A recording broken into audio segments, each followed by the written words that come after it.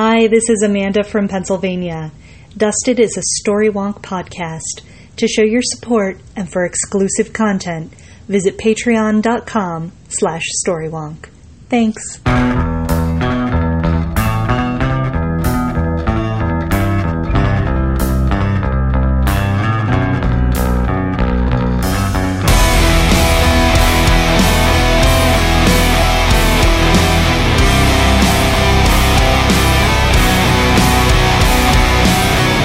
Everyone, and welcome to the show. I'm Alistair Stevens. And I'm Lonnie Diane Rich, and this is Dusted. You're feeling all the feels, Buffy the Vampire Slayer podcast. Feeling all the feels, needing all the tissues, closing all the eyes. Oh, hush. Is I Will Remember You, the 8th episode of the first season of Angel, an absolutely standout landmark one-shot episode of Angel.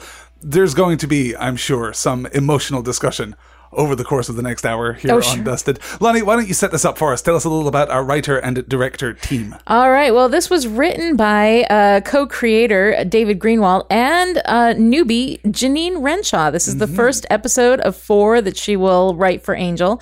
And I have to say, kind of hard to top this one.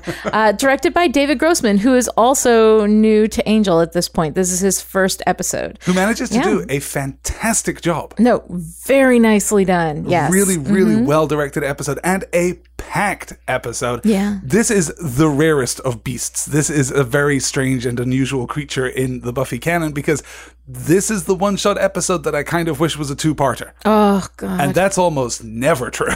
Well, it kind of is. I mean, you have to think about this as a companion piece to Pangs because Pangs aired on that night right before this episode. So if you watched it, you watched Pangs and then you watched I Will Remember You right afterward. And Pangs was kind of funny and silly and not very deeply emotional, but it had some of those moments. And then we move into I Will Remember You, which is just killing me. Everything turned up to 11. There are also, I think, going to be some interesting, thematic points that we can discuss at the end of the episode. Sure. Certainly, this is not an uncomplicated episode if we consider its position in the canon, in the Buffyverse canon. We'll talk about that, I guess, at the end of the show. We begin, though, with Angel winding an antique clock and setting it on his desk. Cordelia and Doyle watch from outside and discuss the recent trip to Sunnydale and the inevitable emotional fallout we're all looking forward to. When Angel pulls out a stake, they rush in to prevent his suicide, but he simply uses the stake to level his desk. He's really doing okay. Pinky swear, though, I think OSHA would have a thing or two to say about using a stake. That it doesn't tripping seem hazard terribly on the stable. floor of his workplace seems like it's probably in contravention of some building code or other. Exactly. Well, especially vampire OSHA. This is what I'm saying. Which I think strongly recommends that there are no stakes in your workplace at all. Also, no pencils. Sure. Only pens allowed in a vampire office. Thanks very much. Cordelia frames the argument that there's emotional damage just around the corner. And Buffy arrives to pick up the conclusion of that argument, and we cut to credits after Pangs, which also had a very brief and punchy cold open. This one is perhaps even punchier. It's the best cold open that Angel has seen to date, so... Yes, though, faint praise, right. I think, everybody benefits from a low bar, sure. After the credits, Buffy tells us that she has shown up in LA to see Hank, and if you are a Hank Summers fan... and I guess statistically there must be one of you out there, enjoy this reference to Buffy's father. He shall not be mentioned again in the course of this episode. The conversation in the office is, of course, relaxed and cheerful. Cordelia introduces Doyle and all but drags him from the room, leaving Buffy and Angel to talk. Buffy demands an explanation, but Angel insists on explaining it, what's the word? Like a grown-up? Buffy tells him that she's not in high school anymore and that a lot has happened. But as you said, we all just watched Pangs. Yeah. And now here Buffy is in LA, but is apparently also 5 years older. She just feels so much more mature. I think there's something about the style and tone of Angel as a TV series that just makes it feel more. I'm not in high school anymore. A lot of things have happened in my life in the 4 months since you've been gone. Exactly. Like, no kidding. Maybe there is some kind of weird, I don't know, time lensing effect. There may be something that the Hellmouth does, sure. At that moment, a sword-wielding demon bursts through the window and, like all sword-wielding demons, opens up his attack by kicking Angel. They battle. Buffy disarms the demon. Angel retrieves the sword and impales the demon, who bleeds demonic blood. It runs, and they set off in pursuit, venturing into the sewers armed with a stake and with a giant axe. Buffy wants to settle the score and would rather not be in Angel's debt after the battle against Hus and the Shumash warriors back in Sunnydale. A fairly swift and punchy opening. Oh, God. It's already, I mean, because I know what's coming.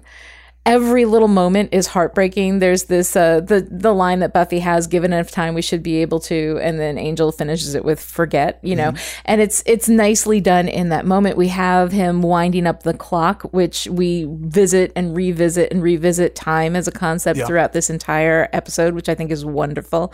And then it's just nice. And then, of course, you know, they're in the sewers having a deep talk again, which is where they always have, you know, what more romantic spot could there be? Their big discussion. Once you really explored small town sewers, the only thing you can do to keep your relationship fresh and exciting is move on to the big city sewers. Sure.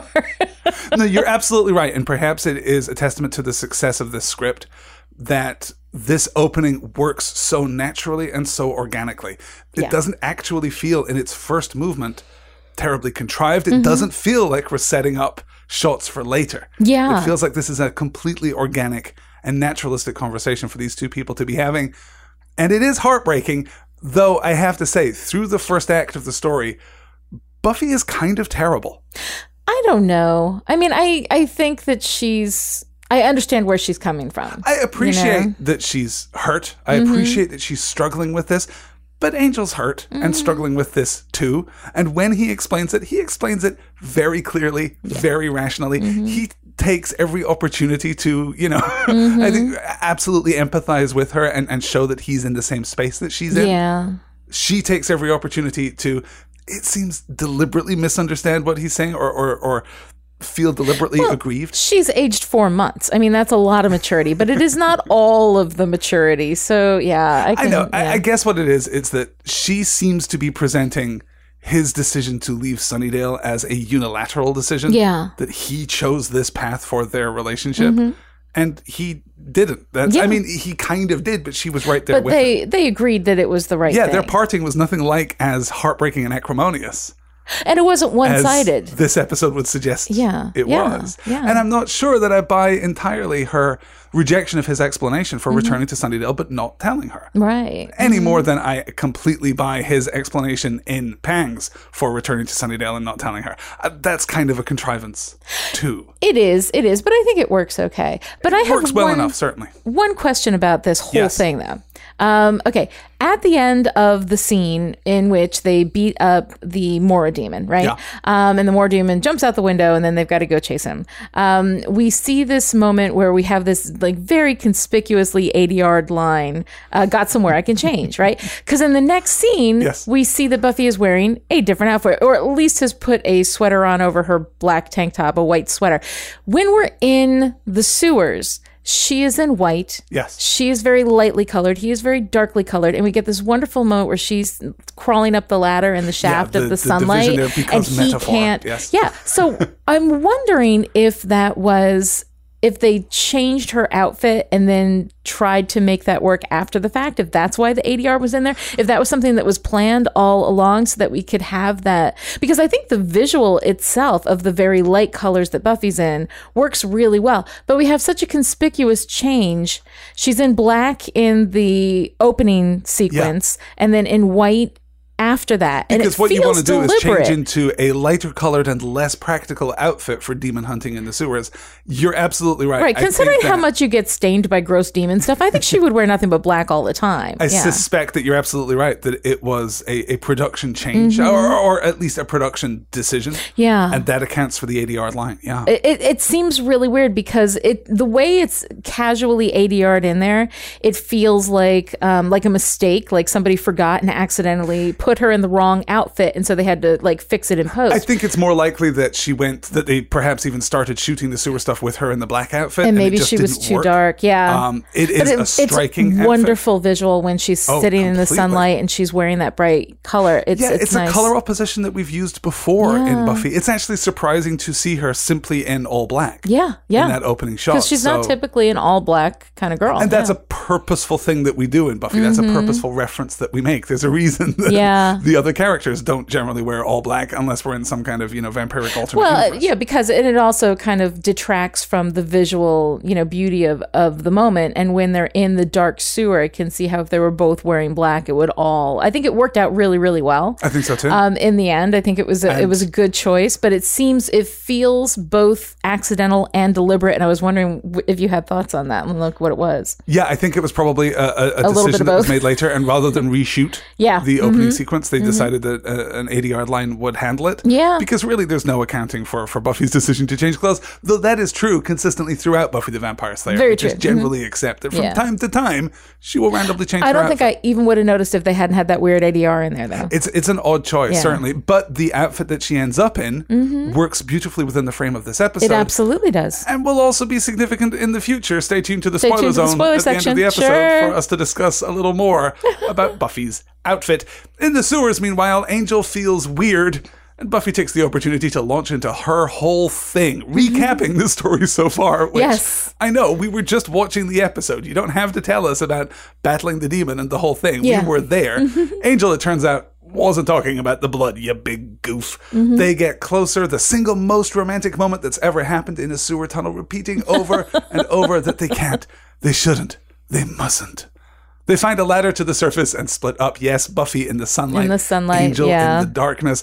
Angel is, of course, immediately attacked, and his hand is cut open. He vamps out, they fight, and in short order he kills the demon, though not before some of the demonic blood flows into his wound.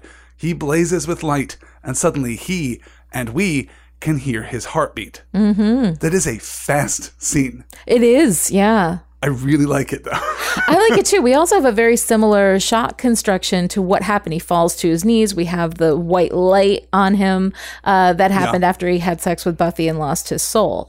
So it's interesting to use the same shot construction for a complete reversal of that, Back at the office, Cordelia and Doyle find the wreckage from the fight. Angel enters looking stunned. It takes Cordelia a moment to catch up, but Doyle gets it right away. Angel is alive with a pulse and a heartbeat and a desperate desire to raid the surprisingly well-stocked office mini-fridge. No, this is adorable. 3 people work in that office. One of them doesn't eat. And let's face it, Cordelia. That's Cordelia. You got there ahead of me. It's a lot of food in that office. There is a lot of food in that office, So I think that's probably the only place that Doyle eats, if he can. It may well be. It may be the only access to a refrigerator that he has. Angel dispatches Cordelia to find Buffy, but tells her not to share his secret. Not yet. Angel and Doyle research the Mora demon, assassins for the forces of darkness, dedicated to the killing of the soldiers of good.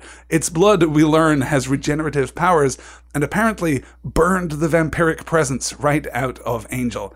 Doyle is still keeping secrets about the powers that be, and Angel needs answers. One hard cut later, and we're approaching the gateway of lost souls, the portal to the oracles, and wow, this episode is moving a little fast, isn't it? Oh, yeah, no, it's real nice. I like the speed we're moving. Yeah.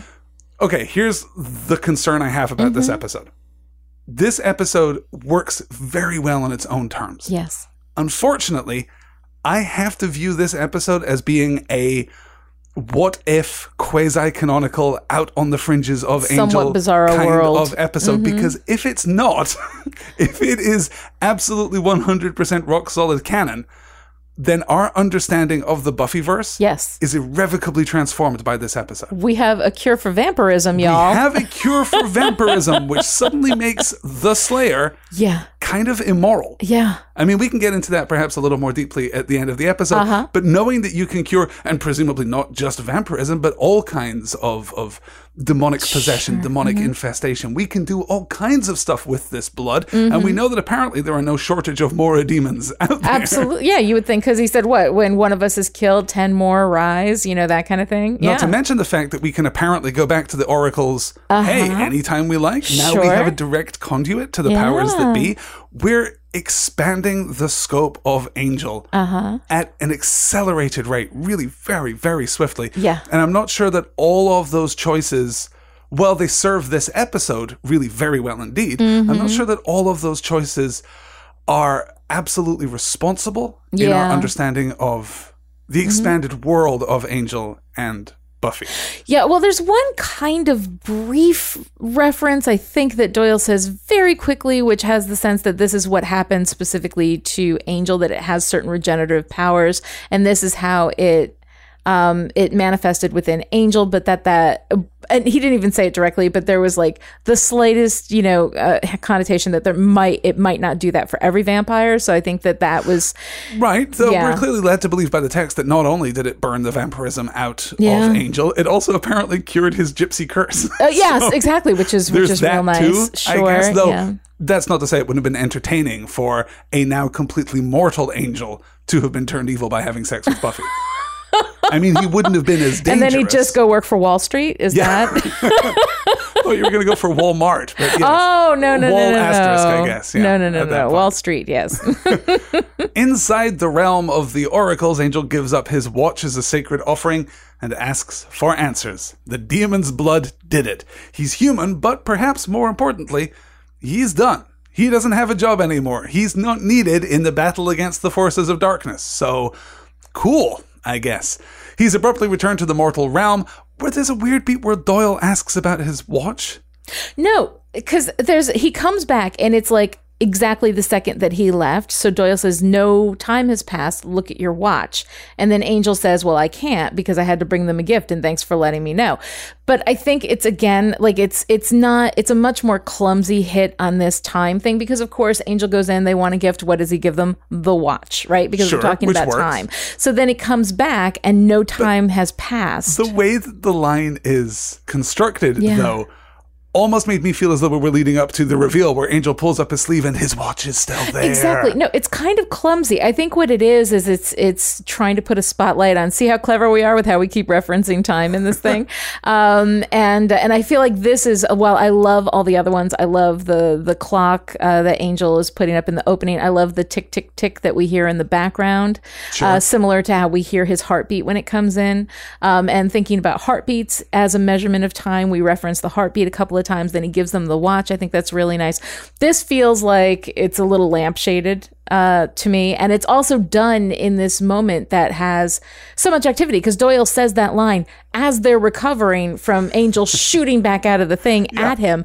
So there's no time, there's no breath, and it just kind of comes out in this weird jumble. It's also a weird bit of scaffolding and justification in a plot that is otherwise not at all concerned with scaffolding and justification. Right, and is it important that Angel comes back and it's as though no time has passed while he was in the other realm? And if that's true, if Doyle simply asserts it, are we really, under this circumstance, not just going to believe him? Yeah. Is that a bridge to... Really, Doyle, you opened this portal to the realm of the oracles, the channel to the powers that be, but you're going to just make a fuss about... Yeah, exactly. Angel not being... You're going to be surprised about weird. Is that a thing? Really? Now? You? In this place? In this time? Yeah, it's an interesting beat, and it's just proof, I think, of how quickly this episode moves. Mm-hmm. It's a really, really swift episode. With barely a moment to recover, though, Doyle asks perhaps the most pressing question. Now that you can do what you want, what do you want? We cut in answer to Buffy by the ocean. She's stunned as Angel approaches her in full sunlight and kisses her deeply. Back in the office, Cordelia's plant is dying because of some malign influence that accompanies Buffy. Cordelia is jealous. We'll put a pin in that to the end of the episode, I think. But in the basement apartment, it turns out that Buffy and Angel actually are having tea rather than, groiny activities. Sure. Their relationship is complicated. They don't know what they want, what they need, or what Angel's role is going to be, except that he's going to continue to be the grown-up and Buffy's going to continue to pout and misinterpret, I guess. So they'll be mature. Everything will be reasonable, and they'll take things slowly until they make the mistake of touching. The chemistry is immediate and undeniable, and we tastefully pan away from sex on the kitchen table and pick up with Angel raiding the fridge for treats and supplies. Angel really loves food. Yes. Which makes sense, because the last time Angel was human and could properly taste food was terrible. Yes. We had basically not invented ice cream by that point. We had not invented most of the good foods. Yeah. I'm not at all surprised by this. And a nice nod, too, to peanut butter in the bed. I picked up on that too. Yes, because Cordy was talking about peanut butter in the bed when she was staying at his place. But yeah, now he's actually getting peanut butter in the bed. So good for Angel. I don't know. Buffy seems more than willing to take care of spilled foodstuffs. I know. As long as they occur in a very specific, area. Cordelia and Doyle are drowning their sorrows in a local bar, trying to figure out what they're going to do next, and Doyle tempts fate by mentioning his visions again just in time to have one. And I think this might actually be a secondary trait of his visions, that he is mystically compelled to bring the damn things up and talk about them right before they happen. They go to that well quite a bit with him. Well, it's either that or you have it in the cold open. I don't know. Yeah, one or the other. Previously on Angel, and also Doyle gets headaches. Buffy and Angel, meanwhile, cuddle in bed, glad at last to be together, to be normal, and to be perfect. And I don't know, perhaps it's just my desire for Buffy to have what she wants at a very deep level. You know, we've followed this girl through, 3.5 seasons at this point. And so much pain and misery. Exactly. Yeah. I want her to have that normal experience. And I found the sex on the kitchen table to be a little hurried and a little unconvincing. They've always had a deeper, more tormented kind of passion than that sudden rush of excitement. I mean, I can accept it. It just didn't really move me that much. Yeah. And then the eating in bed similarly didn't quite feel true to these people. I found this scene enormously affecting. Yeah. It's so simple. It's so unhurried. It's so uncluttered. Oh, it's beautiful. It's a real moment of rest and respite in the middle of the episode. And I think it manages to communicate very effectively. Yeah. This undeniable bond between the two of them. And it's wonderful. I want to stay awake so this day can keep happening. And every line that they say is a dagger in my soul. We should also say, too, Sarah Michelle Gellar, just brilliant. Oh, my God. When she is doing this deeply emotional work, she is unparalleled. Absolutely. Yeah. Just great. Sometime later, Angel slips out of bed as Buffy sleeps. I don't know if I was Angel, and the last time I slept with Buffy, I had slipped out of bed and things had gone pretty bad. I would maybe hesitate to do so again. But you might not want to leave her there alone in the bed to wake up by herself. I mean, he doesn't know about Parker, but I think this is a real running thing with Buffy now. Buffy is going to, like, the next guy she sleeps with, she's going to tie him to the bedpost and be like, you'll be here in the morning. It's not at all impossible. Exactly. Doyle tells Angel that the Mora demon has regenerated. Looks like Angel's going to have to kill it all over again, but there's no force on Earth that can compel him to wake Buffy from her sleep, which is a really great moment. Yeah. In the salt plant, Angel and Doyle hunt for the demon, though Angel is struggling to keep his composure, let alone battle the watching demon. Finally, it attacks, and the fight is short. Without his vampiric strength, Angel is no match for the creature. Back at the office, Buffy talks with Cordelia and manages with great wit and wisdom to trick her into revealing where Angel is and why he went there. Inside the salt plant, Angel and the demon crash through the floor. The demon raises its sword, its foot on Angel's neck, ready for the killing blow, but Buffy arrives just in time to intervene. They fight, and the demon takes the opportunity to observe how much less powerful our heroes are now that Angel is mortal. Angel realizes that the jewel in the demon's forehead is its weak spot. It's honestly like he's never played a video game before, but okay. And when Buffy smashes it, the demon shatters into prismatic light.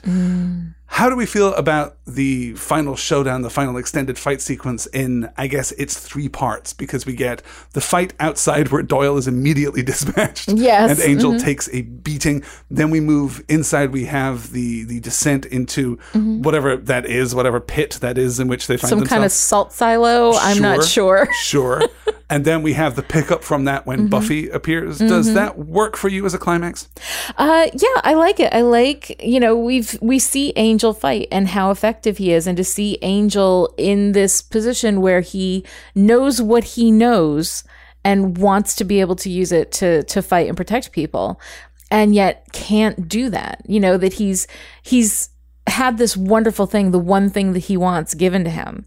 And the cost of that. And this is one of the things I love, is that we've always got consequence. We've always got cost. Nothing comes for free. Is that he kind of loses his identity in that process. Yeah, that's the main reason why I wish this episode were a 2-parter. Why I wish we just had more time to explore huge. This space. Yeah. Because that specific question, what is the responsibility of the mortal man or mortal woman to fight the forces of supernatural evil? Right. I think that's such an interesting question, and it's so core to the thematic heart of Buffy as a series, as a world. I would have loved to explore Angel's ability to contribute to the cause as a mortal, Instead, what we get is this very hard delineation. Oh, no, you're mortal now. You have a heartbeat. That's it. You're out. You're benched. You can't do anything, despite the fact that Doyle is still mortal. He's a demon, but he's... Well, Doyle's so he's half got demon, some but power. the points of comparison... Cordy, Willow, Xander, Giles, all Xander of these is people. Absolutely the go-to example, because he's not even possessed of the dizzying intellect that we usually attribute to both Willow and Giles.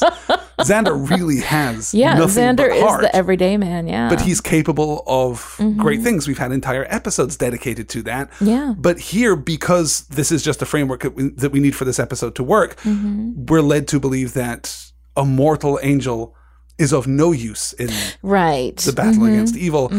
That's a little thin. It's a little flimsy. Well, it's also not entirely true, because it's mortal angel who says it's the gem. Hit him, Right, he has all this. He does have all this knowledge and understanding, encyclopedic knowledge and understanding, and a lot of it is primarily sourced because he was actually there to witness a lot of these things. So he has, like, a lot of times when Giles doesn't know what's going on, he will turn to Angel, because Angel's been around for such a long time and has seen pretty much everything. Absolutely. So I mean, his ability to fight. I think that when he goes back to see the oracles, that the way he describes the situation then, where he says they've taken a warrior from this side, that it's not just his knowledge, but it's the combination of his knowledge, his ability, his dedication. So that is all of those things that combine to make Angel what he is. A beat that's foreshadowed when Doyle conducts the ritual to open the portal to the realm of the oracles, where he refers to Angel as a warrior. Doyle himself is just a messenger. Angel's something different, and he something says bigger. You're pure of heart. But it would have been interesting to explore that space a little more fully, have a little more back and forth. To have a little more time to really, so it's not just that we're watching Angel come to this conclusion, but as an audience that we have time to also come to this conclusion, because I am certain that there are a bunch of people who are watching him turn this around saying, no! Every single time I watch the episode, every single time I watch the episode, I always think that they're going in a different direction. There is that moment when the demon drops Buffy onto his knee, when he basically would break the back of a normal human being. Right. This is the Batman maneuver. When Batman is crippled at the hands of Bane, that is what happens. It's a very familiar beat, and every time that happens, I think they could have killed Buffy. Right, and then he would have gone back. Her. And I understand that would have changed. Yeah. This is the thing. Yeah. You would have ended up with a very different episode. But even if Angel had feared in that moment that she was dead, if in that moment Buffy we had a bit of an exploration of that, where for a moment he believes that she's dead, that's enough. Even in his mortal state, who kills the demon? Yeah. Out of vengeance and fury, he kills the demon? Yeah. I mean, you end up with a more complicated exploration, discussion of these ideas, a more complicated interrogation of this central theme. But there's something about the way that those beats fall that I don't find entirely convincing. I'm 90% of the way there. And I see the missing pieces when Angel talks to the Oracle. But when he goes in to talk to the Oracle, I'm not on his side. Up to that point, exactly. And I think that if we had a moment where he thought Buffy was dead, and dead because he recklessly went out to face this demon without waking her, because he wanted to protect her, and that he's not in a position to protect her. I think that, and when he tells her, later, and he says, I make you take chances that you wouldn't take, and that I'm dangerous. I think that all of that makes sense, and I completely understand it, and I'm totally behind him, and I think he's making the right choice. But until he actually expresses it that way, if there was a moment when he thought Buffy was dead, which we could have done in here, and I mean, make an amazing episode even better, because we would have had that moment with him where, his mortality is directly what caused her death in that circumstance. And when your tone is this heightened, when everything is this operatic and intense, you need your lines of conflict and motivation to be absolutely elemental in their purity. Exactly. They have to be so undeniable in order to motivate this kind of action. And I just don't think that we do it.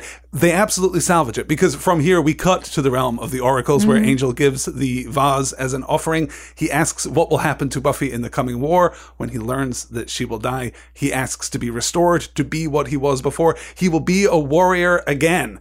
and the female oracle is impressed by his stature. He is not a lesser being.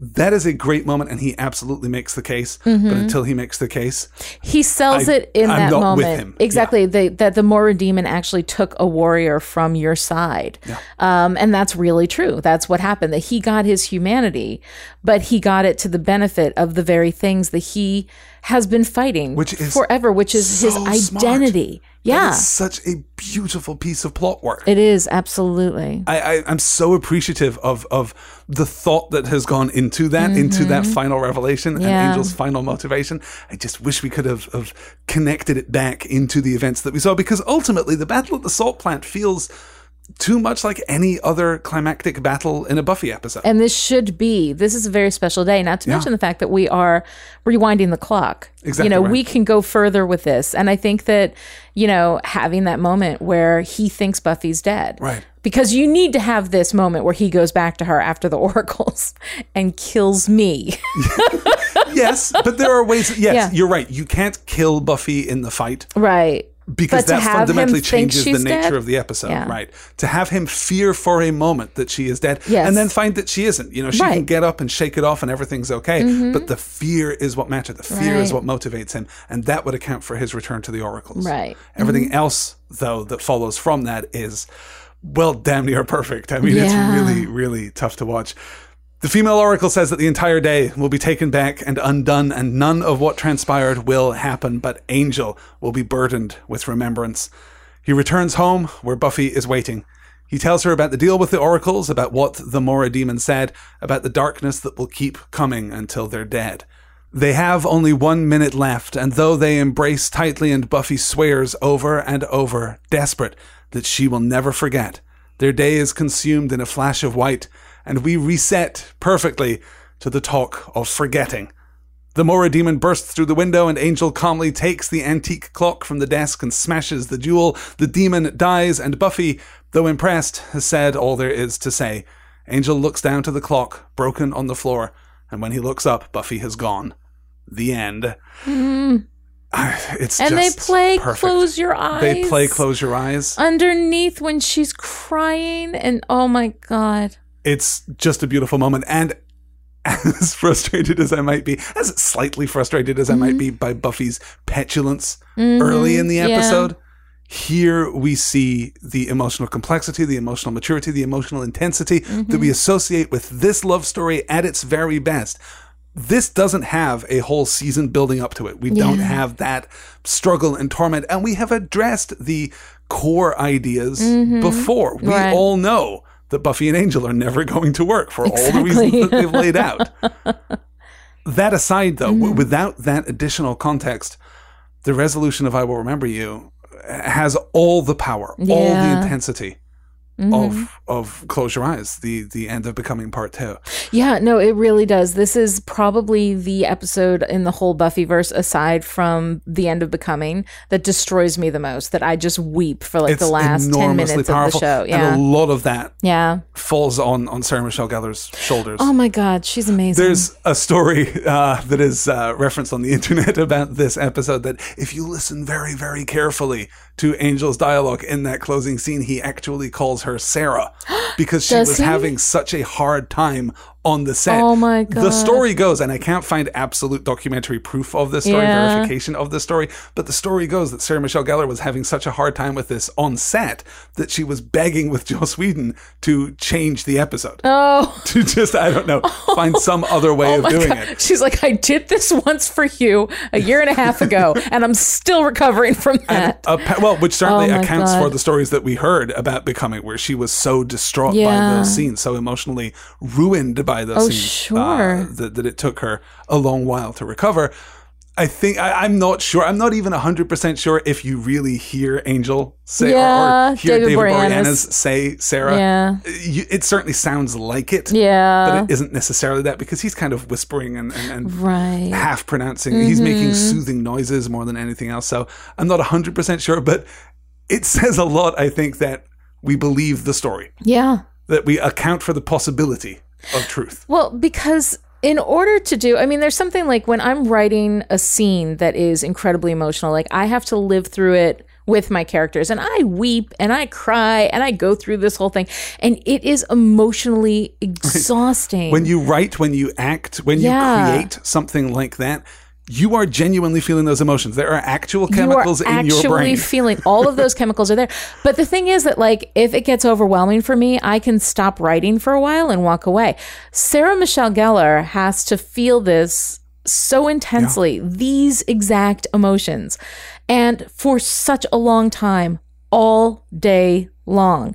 And the thing is that the reason why you don't see many actors of that caliber doing that kind of work is because that is the most devastating thing to be able to do. And the fact that she can do that so convincingly, that this is the stuff that, like, I'll cry and stuff, but I'm not generally a terribly, weepy and emotional when it comes to stories and movies and TV and stuff.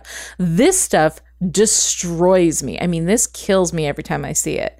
And the use of that music too. Yeah, oh God, to use "Close Your Eyes" is just the meanest thing. Of course, we're going to put a lot of focus on the discussion immediately prior to the reset, to the most heightened moment. Perhaps my favorite performance in the entire episode, though, comes from David Boreanaz in the aftermath of the reset. Oh my God. The way that he manages to maintain his composure, the way that he is abruptly in that moment, of course, once more a vampire. Yeah. He's reintegrating. He's just lost his humanity in a very physical and real sense. The way that he manages to communicate that, but also control and constrain that is beautifully done. I really, really appreciate his performance in this episode. It takes a tremendous amount of subtlety not to just come across as wooden when you're that restrained, and I think that David Boreanaz has this incredible ability to be able to do that. And the work that he does, I mean, we see Sarah Michelle Gellar in these moments, but he's done these moments with her, and you can see what that does to him too. I mean, he doesn't have quite as much to carry as she does. But that's tough. And what he does from a much more restrained place too, I think is it takes an incredible amount of talent to be able to do that. Oh, absolutely. And do that effectively. And it looks a lot easier, but I'm not sure it's that much easier. No, that's true. And he certainly manages to bring in his best performances, he manages to bring a nuance to his stoicism. Yes. That assures you as the viewer that he is being stoic. He's it's not that feeling he's impassive. Everything. Exactly. And it's amazing. It is really amazing. And this whole thing is just so devastating, but necessary. They couldn't live like that. They couldn't be together. It was never going to happen because it's not Angel's role. It's not his destiny. And it's, Do we feel... this is the 8th episode of the first season of Angel. Yeah. And it's coming on the heels of The Harsh Light of Day. In which we also tempted Angel with something approaching a more normal life. Yeah, sure. This is the second sunset he's seen in a couple of weeks. Yeah, so he goes 150 years without seeing any sunset. Exactly. Now all of a sudden he's getting a tan. I mean, what's going on? Yeah. Is that a little too much? Does this episode lose some, I don't know, immediacy, some quality of uniquity because it's just a couple of episodes after The Harsh Light of Day? Does it make his vampirism seem like less of an endless torment because he gets a break from it every couple of weeks? I don't think so, because The Harsh Light of Day, I think, had they done something that was about him not being a vampire anymore. To qualify, of course, the episode that we're referring to is In the Dark, not The Harsh Light of Day. The Harsh Light of Day is the Buffy half. Oh, and I keep calling it Into the Dark. Yes, it's also not that. So I'm screwing it up in multiple ways. In the Dark, the 3rd episode of the first season. In the Dark, the 3rd episode. Well, I think that because, it's not repeating this, I get rid of my vampirism, that this episode is about so much more than that. It's about what it means to be human, because even though he was able to go out in the sun, he was not going to get killed by a stake with the Gem of Amara. He didn't lose being a vampire. He was still a vampire. Arguably, the presence of the Gem of Amara made him even less human. Yes. Than he is now. Right. I was fairly convinced by his justification for his actions at the end of In the Dark, as regular listeners will remember. Yeah. I like that take on his role, and I find that explanation to be absolutely compatible with and companionable to the explanation that we get at the end of this episode, albeit this explanation is much more personal, much more immediate. Does this work better for you than the explanation we got for his continued heroism in the dark? Do you see the two as being very different things? Or much better. I thought that his explanation for destroying the Gem of Amara was a little flat, and those of you who listened to that episode may remember that. And that while he did the right thing, I didn't feel like he really touched on the right reasons for doing that thing. In this, I think he absolutely made the only choice that he could make, because him being mortal made Buffy's life more dangerous. And he needed to be able to, he would rather be in that fight beside her, protecting her and helping her than be able to have this life with her, which they both so desperately want, but just can never have, not without the sacrifice being too great. Yeah. No, it works beautifully. For me, in its broadest movements, as we said, maybe there's some specifics that we can speak about things, the fight, but broadly it works. All right, let's switch gears and turn our attention away from Buffy and Angel to a more interesting and complicated and contradictory character. Yes. We acknowledge within the frame of the episode that Cordelia is jealous. Yes. Of whom is Cordelia jealous, and to what degree, and why? Well, I'm not sure. I don't think she's jealous because she likes Angel. That would be the obvious conclusion. That's right? a romantic that's jealousy. Almost the conclusion that the episode prompts us to reach. Right. Is that she's jealous of Buffy because Buffy is downstairs having jealous of that kind of love. I think that was my take too. Yeah.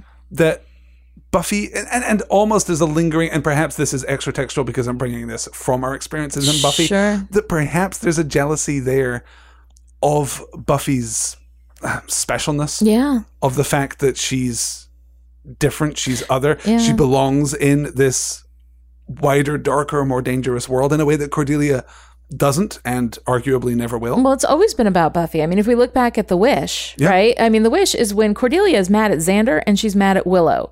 But the wish she makes is about Buffy. Because Buffy is representative of really and truly and fairly everything that is wrong in Cordelia's life. Very true. Although I would argue that had Buffy never shown up, Cordelia might very well be dead.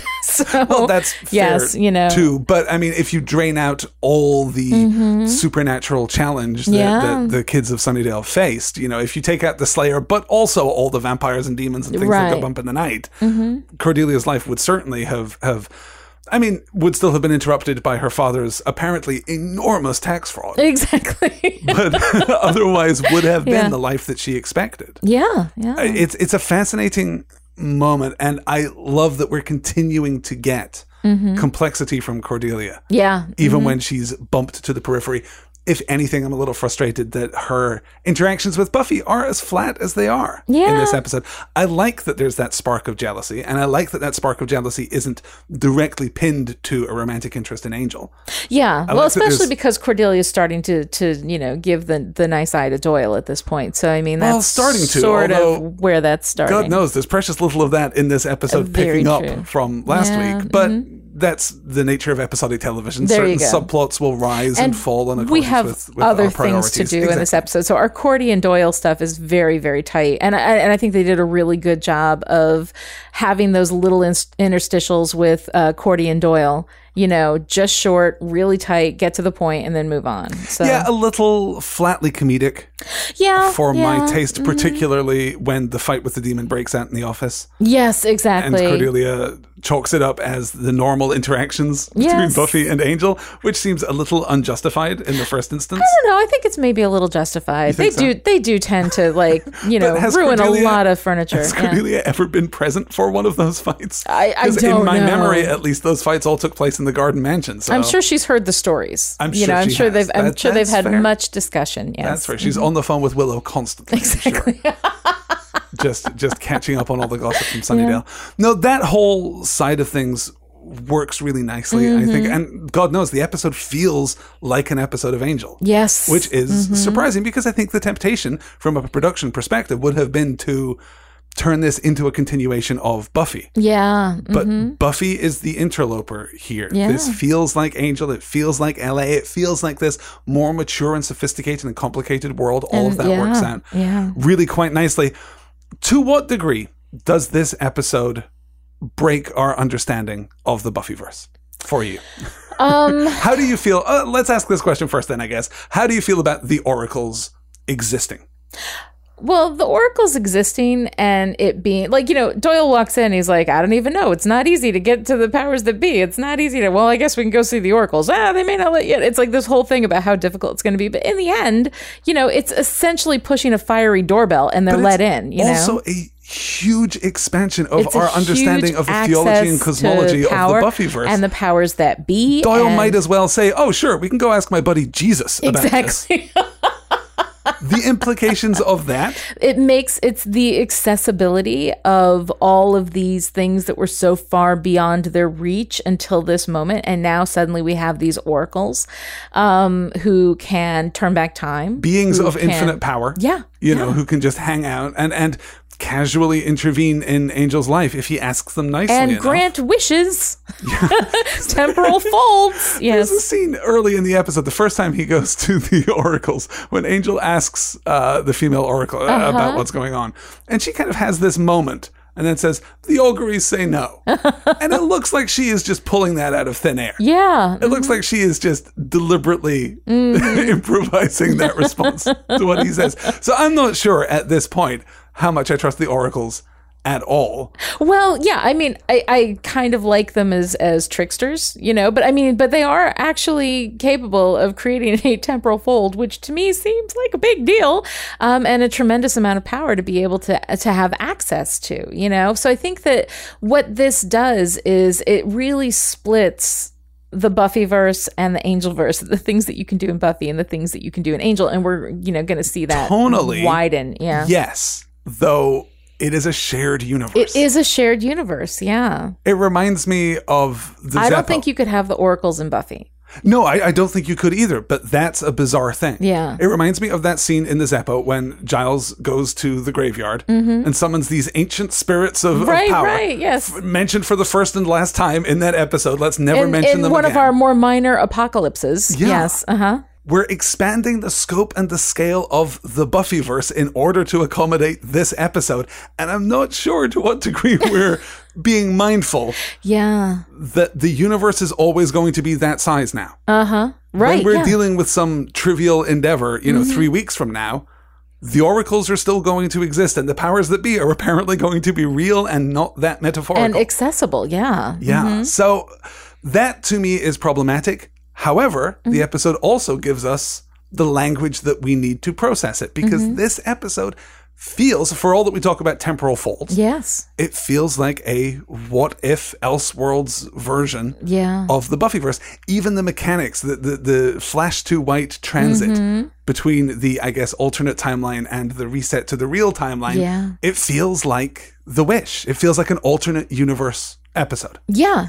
Except, Angel remembers it. Sure. Yeah, and has that experience that he will carry with him. And because he remembers it, he remembers the oracles. We're not just washing their existence and their accessibility away either.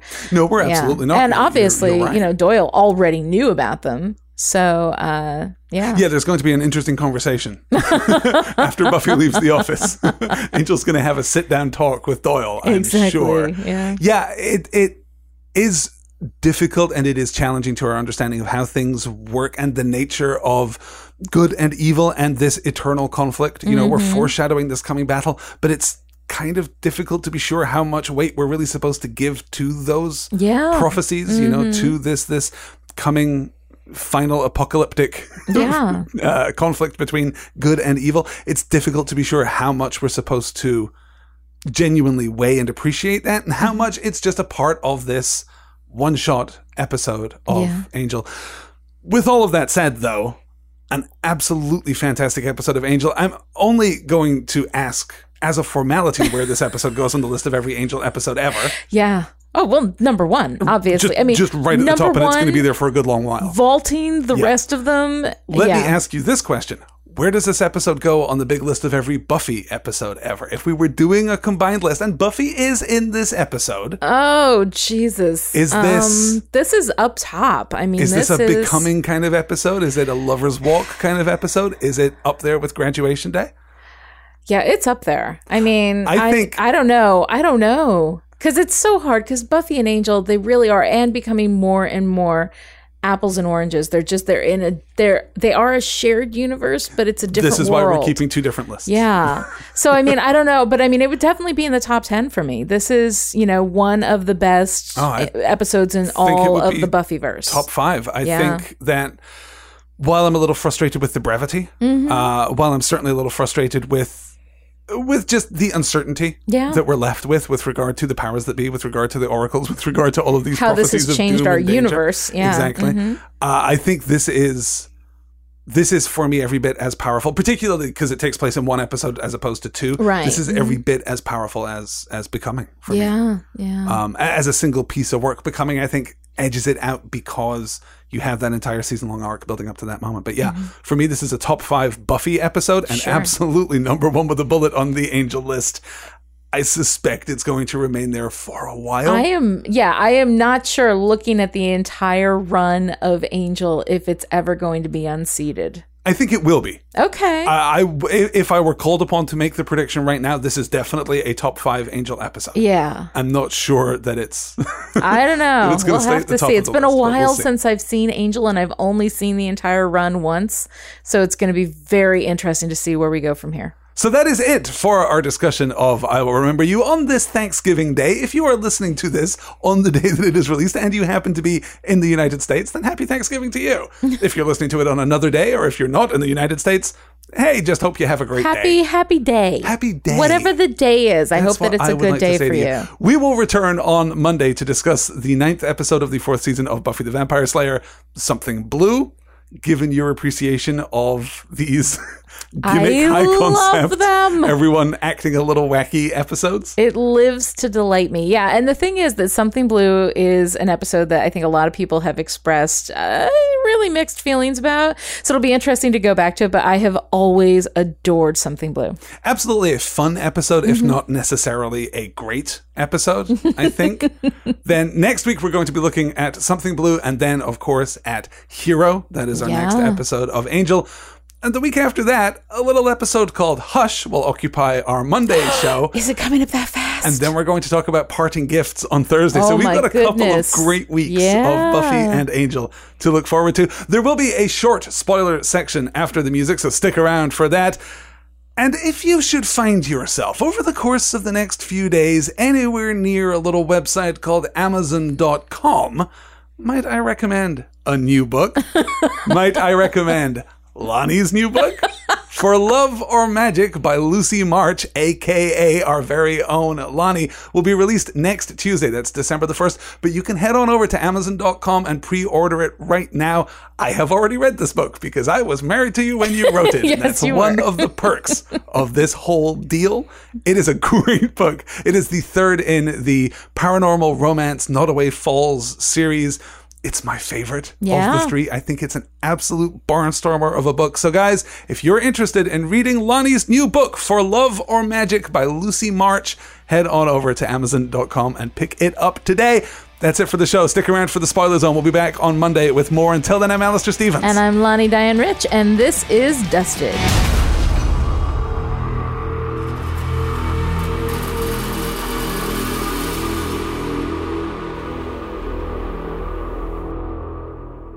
Okay, we're in the spoiler zone now. And when I say we're in the spoiler zone, I mean that I am about to reveal one of the biggest plot beats in all of Buffy history. So if you haven't seen all of Buffy for real, turn this podcast off now, because I am about to point out that the outfit that Buffy wears when she goes into the sewer is certainly reminiscent of the outfit that she will wear in The Gift. In The Gift, that the end white of season sweater, 5. very simple, very understated, very pure outfit. Right, an episode in which she dies. Right. Which is exactly the thing that Angel gave his humanity back to prevent. and then doesn't prevent. So I think in that moment when he gets that phone call, he must be like, gee, oracles, stupid oracles. Yeah. No, it's the moment when she's climbing the ladder. Yeah. There's that moment when she's rising into the light and he's in the shadow and he reaches out but can't touch her because of the light. Oh God. It's so striking. And it's absolutely either the most audacious piece of foreshadowing we've ever seen on television or a wonderful coincidence. Just the weirdest piece of synchronicity. Yeah, but it's really kind of wonderfully reflected. And when you know everything that happens, when you follow all of Buffy and all of Angel and you see these things, these little call outs that happen, you can't help but think it's deliberate. But I'm not sure that it is, but it's a really nice piece of synchronicity. No, but we're certainly looking toward the possibility that Buffy is going to face her own mortality in the near future. Oh, sure. She's the Slayer, so that's always on the cards. Well, mortality is always a thing for her, and she's already died once. That's true. So, I mean, how many more times could she possibly die? Am I right? Hardly this girl's first rodeo. How many times could she possibly die and then sing about it afterwards? Exactly. More on that in the episodes to come. The other major topic, I guess, we can certainly talk about our understanding of the powers that be in the oracles and the ways in which Angel thematically deviates from Buffy. I think that's a fascinating conversation and one that we'll gesture toward now, if not have in depth, because there's so much. We're going to talk about that when we get to it, and it's a process of degrees to degrees that will last us all the way up to the Angel finale. The most interesting thing that Angel has to say about the battle between good and evil takes place in the last episode. Exactly, in the last moments of the last episode. So we'll get to all of that in due course, but for now I want to talk about Cordelia, because of course, on the horizon, Cordelia and Angel will be romantically linked. Will be a thing. Not a terribly popular romantic relationship in the fandom. Yeah.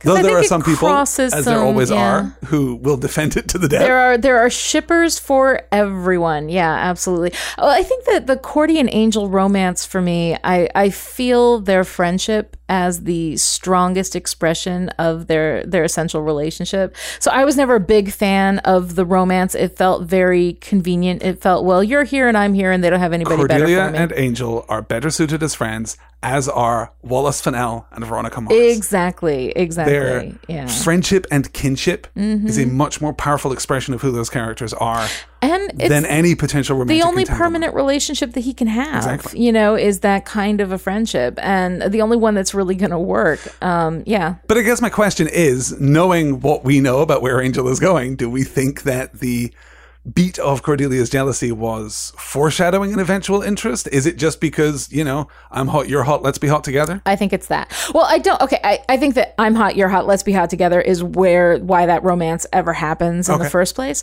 But I think that in this moment, I don't think that we're saying that she's jealous of Buffy having Angel. I think that she's jealous of what Buffy and Angel have. And I don't think it's about Angel. I think it's about that kind of passionate love, which she at this point doesn't have in her life. So I think that that's essentially what she's jealous about. I think that Doyle asking that question is asking specifically to Fish for, do you have a thing for Angel? I think that comes from Doyle's insecurity and probably says more about him than it does necessarily about Cordelia. Does Doyle suffer from this episode, given that the next time we see him, it's going to be Hero? Given that we're really running out of Doyle now? Well, yeah, I think that Doyle, we don't really have much of an opportunity to, it'll be very much after next week, Doyle, we hardly knew ye. Go for a variety of reasons, both textual and extra-textual, certainly. I think that Doyle as a character suffers a little bit because of the concession to the crossover that dominates this episode. We had so much development from Doyle last week. Right. Mm-hmm. We really moved the needle on his character. This week, he's just Doyle again. He's just kind of hanging out there on the sidelines. And then Mr. next week he's going to be central. Yeah. And then he's going to be dead. And then that's it for Doyle. So it feels like this, given that next week Doyle is leaving, it feels like the episode before Doyle leaves should be the episode that has something a little more for him to do. Ideally, you would have inverted this week and last week. Yeah. So you would have made Doyle's arc a little more. Because we're crossing over with Buffy. And there are a lot of complicated reasons why it couldn't work out that way. Keeping Doyle around for one more episode, I guess, for whatever reason, was not the plan. So in the sewers, when Buffy says that she's on the brink of something great in her life, Yeah. We obviously take that with our knowledge of the series to be Riley. I guess. Has Is she that a thing? recognized? I know that he knows how he feels about her, but though they were talking in last week's episode when Angel was talking with Willow and they were talking outside, it doesn't seem to me like Buffy has really recognized her it's a very feelings tentative for Riley. But I mean, maybe this is her first acknowledgement of that and we just haven't seen it yet. Or are we misreading that line in its intent, and what she's actually talking about is something is her psychology more class? Broad, something more general. You know, well, she's I'm in college, saying my life is getting on. really great. Yeah, I don't know. Maybe what she's talking about is that she's getting over him. She's, moving on. Even if it means Parker. But she might be talking about that, but if she is talking about that, she's not speaking with a great deal of authority or honesty. No, I definitely took it this time to be a direct reference to Riley. I and think perhaps so. that's just because I'm enjoying Riley more than I ever have. Seriously. But I'm not sure if in the text of this episode that's what we're supposed to take from it, or if it's a more general, a gesture of appreciation. She's just had Thanksgiving. Yeah. We're now a couple of days later, apparently. Well, I think it's the next morning. I think she came right down. Yeah, I'm not sure exactly of the timeline, but oh, she does refer to it as last night, I guess. Yeah, I think she does. I guess it must have been a mad dash to LA. That doesn't entirely, account for her brief lie about visiting Hank in LA. Sure. Because she has no interest in seeing her father. In visiting her father at all. That is a minor frustration, I guess. We're not going to deal with Hank. Yeah. Just on an ongoing basis, we're not going to deal with Hank Summers. We're not going to deal with Buffy's issues regarding her father. It wouldn't have killed them to have a scene. If when Angel had emerged from the sunlight and gone to her and they had kissed, it wouldn't have killed them if the beat prior to that had been Buffy saying goodbye to her father. They've just had coffee together. It's been a great moment. No, but I like that she has no intention. Beat in an Angel story. Exactly. Well, and that's the thing. Like, this is the episode where we start to see those roads diverge. It's been mostly a tonal thing, although we do have through Doyle that direct connection to what we're going to call the powers that be, which become a very big force in the Angelverse. Right, but this is the first episode where that becomes apparent because up until now in the expansive history of Angel the series, the powers that be have been a part of Doyle's super convenient conflict MacGuffin. Exactly. Yeah. We have this conflict engine so that we can have cases of the week without having to have Angel just stumble over people in desperate need of his assistance. Exactly. We have this supernatural means of accessing that part of the story, and that's been great. But the powers that be could have been, question mark, exclamation point. Could have been nothing. And we also do get some sense of that from Whistler as well, because he has access to information that, seems a little, like the source of which seems a little mysterious. And so I find that kind of, it feels like Angel doesn't diverge from Buffy just tonally, but the actual universe, the things that happen in Angel, the fact that we have Lorne and his demon bar, and we have, demons are so much more plentiful, so much more complicated. They sit on a wide spectrum of good to evil. And then we have, of course, when we go to Plitzlgerb or whatever it is that, these different alien worlds that we end up, or demon worlds that we end up visiting. The role of prophecy. Yeah, the role of prophecy and destiny is huge in Angel, which is not quite as much of a force in Buffy. The powers that be as something that are accessible are not really available to us in Buffy, although they are regularly connected with an Angel. And I think that we have this sort of divergence that these are two, kind of lateral universes, but they're not necessarily the same universe. They are, though generally speaking, I think they managed to walk that line fairly nicely. What we see through the prism of Angel is a recontextualization of what Buffy is as a story. It's the story of the Slayer, and the Slayer is one girl in all the world, but that's just one girl. Yeah. She's a force for good. That's one fight, but she's not the only force for good in the world. Yeah. And even the Hellmouth starts to seem like fairly small potatoes by the time we get to the end of Angel. By the time we get to the dragon, sure. Right. Yeah. We're dealing with a much larger canvas here. And that works. I think, broadly speaking, yes, there are some troubling inconsistencies. Yes, there are absolutely some issues that will need to be addressed about the way in which we are supposed to understand the Buffyverse as being fundamentally and essentially compatible with the Angel universe. I'm not sure that that's just true all the time.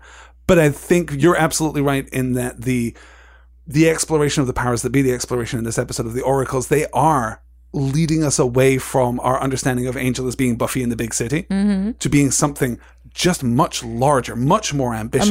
A much grander scale. Yeah. And I find it interesting. I actually kind of like that we have such a clear division between the tone and perspective of both of these shows, because I think it illustrates, very much the way in which we are all in our own little bubble universe that is created by our own narrative, by our experiences of the world as it exists. But all of that is filtered through the way in which we tell our own story. So my universe and your universe are inherently different, even though we're in the same room, Yeah, and there's something pleasing too about Buffy, even in her role as Slayer, still being a small town girl. Yeah, I like that. I like it too. That's going to be something that we're going to continue to keep an eye on. Yeah, there's very much cool more stuff with regard to Angel. I guess season 5, we're going to have to talk about cosmology in the Buffyverse. We're going to have to talk about theology in the Buffyverse. Sure. We're going to have to talk about gods and demons and such like. But we'll get to that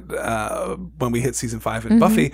We're going to generally, though, be challenged in that regard much more by Angel. Yeah. And forced to integrate that. And partly, I think that's just a consequence of Buffy now being mature. Not the character, the show, the universe, I guess. Now being mature. We've dialed back some of our assertions about vampires and demons that we got from the first 2 seasons of Buffy. We've walked those back because we're allowing spaces for narrative to happen. Yeah, and for more vampires to be more complicated. Yeah. So I like that Angel is picking up with that understanding that the world is a difficult and complicated place and there's good and evil on both sides, and really expanding the universe from there.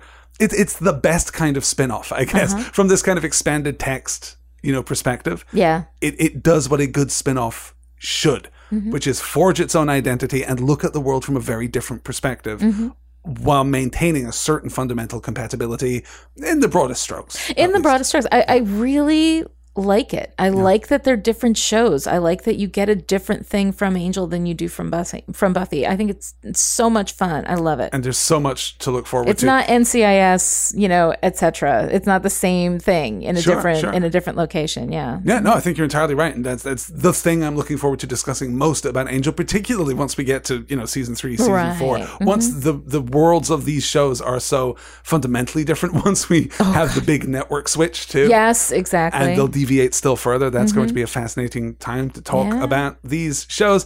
That, I think, is it for this week. Guys, thank you so much for listening. As we said, we'll be back on Monday with Something Blue. It's going to be a lot of fun. Can't wait to get to that. And, of course, to get to Hero next week. I know. Really, if perhaps not the best episode of Angel, definitely the most promising episode of Angel. I think that if you're watching Angel for the first time, it's very easy to see I Will Remember You as a vestige of what Angel was when he was on Buffy. It's a Buffy episode in different clothing. Hero is absolutely an Angel episode, and it marks great things to come. Yeah. So there's a lot of fun discussion awaiting us, guys. Thanks so much for listening. We'll see you on Monday. Grr, arg.